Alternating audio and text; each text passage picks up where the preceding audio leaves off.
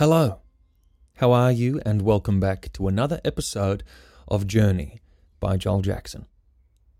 It's always such a great joy to step out and write these things each and every single day, but the bigger pleasure is in sharing them, condensing them in my head as I read them to myself and getting really accurate about exactly what I want to say to you and how I want to share it. So I want to thank you for spending your time and your energy here with me at the podcast. If you feel sincerely like this is something you can't do without and you really enjoy, please share it with your friends and family. Or like, subscribe, rate, review wherever you're listening to the podcast. At the moment, we're in the top 100 for health and mental well-being in Austria, I think, in the podcasts, and in the top 200 in Australia, which is unbelievable. So any little effort that you can do will help me immeasurably by moving this podcast forward so that we can share it with others. I was thinking a lot lately about Oppenheimer. and not necessarily about the person or about the movement but behind it, but I remember watching the movie and being so in awe of the way that Christopher Nolan and his cinematographers captured change. They found this way to show atoms splitting, and when they talked about it, doing podcasts about filmmaking, they spoke about how to sit and explain change and atoms being split and nuclear fission and whatever else goes into making science of that magnitude. To go into explaining it would bore people endlessly, potentially. I'd be enthralled, but it would take up most of the movie, right?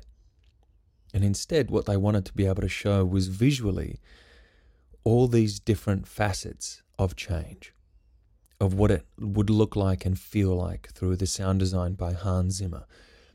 It's beautiful. If you haven't seen it, I'd urge you to go and watch it. If you've seen it again, think about the moments where they showed those fiery red atoms kind of bursting across the scenes, and they would focus on droplets and to create fission. It was just profound. It was beautiful. But I got to thinking about that.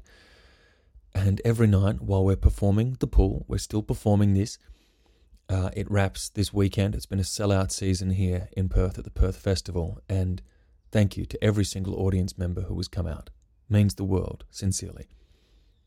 But I'm working on the pool deck, right? And I spoke about this in an earlier podcast where I get to see the shift in the horizon and the colours of the sky, the clouds.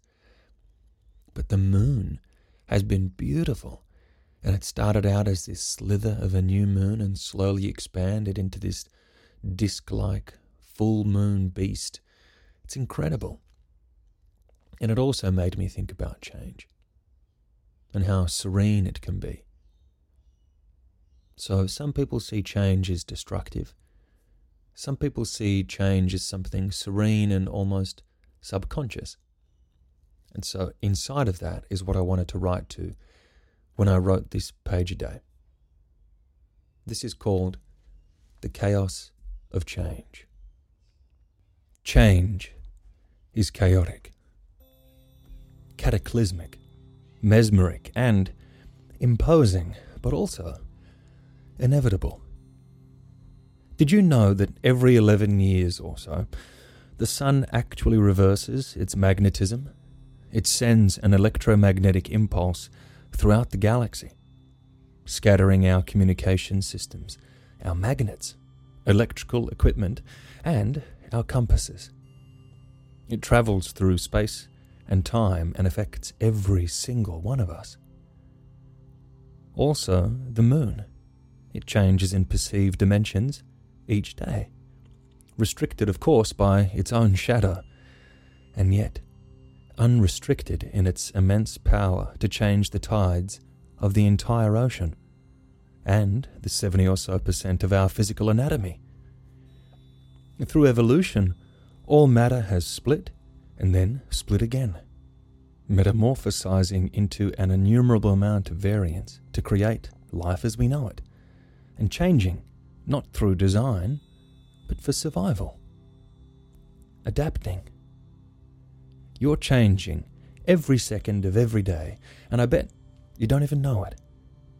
You've become so accustomed to change that you do it subconsciously. Now, to survive, our lungs operate without us thinking, oscillating from low to high pressure and back again, varying their output, adjusting their dimension, to allow unaffected and mindless change that keeps us alive. The simple rule of thumb is, you don't change, you die.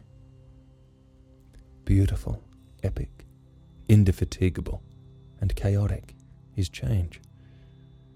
And it's what we've evolved to do. And there you go. I hope the week is immensely kind, and pay it forward. Do something today that you're a little bit afraid of. Step into your own power and take those first steps towards change. And watch yourself become the catalyst for others. It always begins with one simple action, one simple movement, one simple word. Good luck.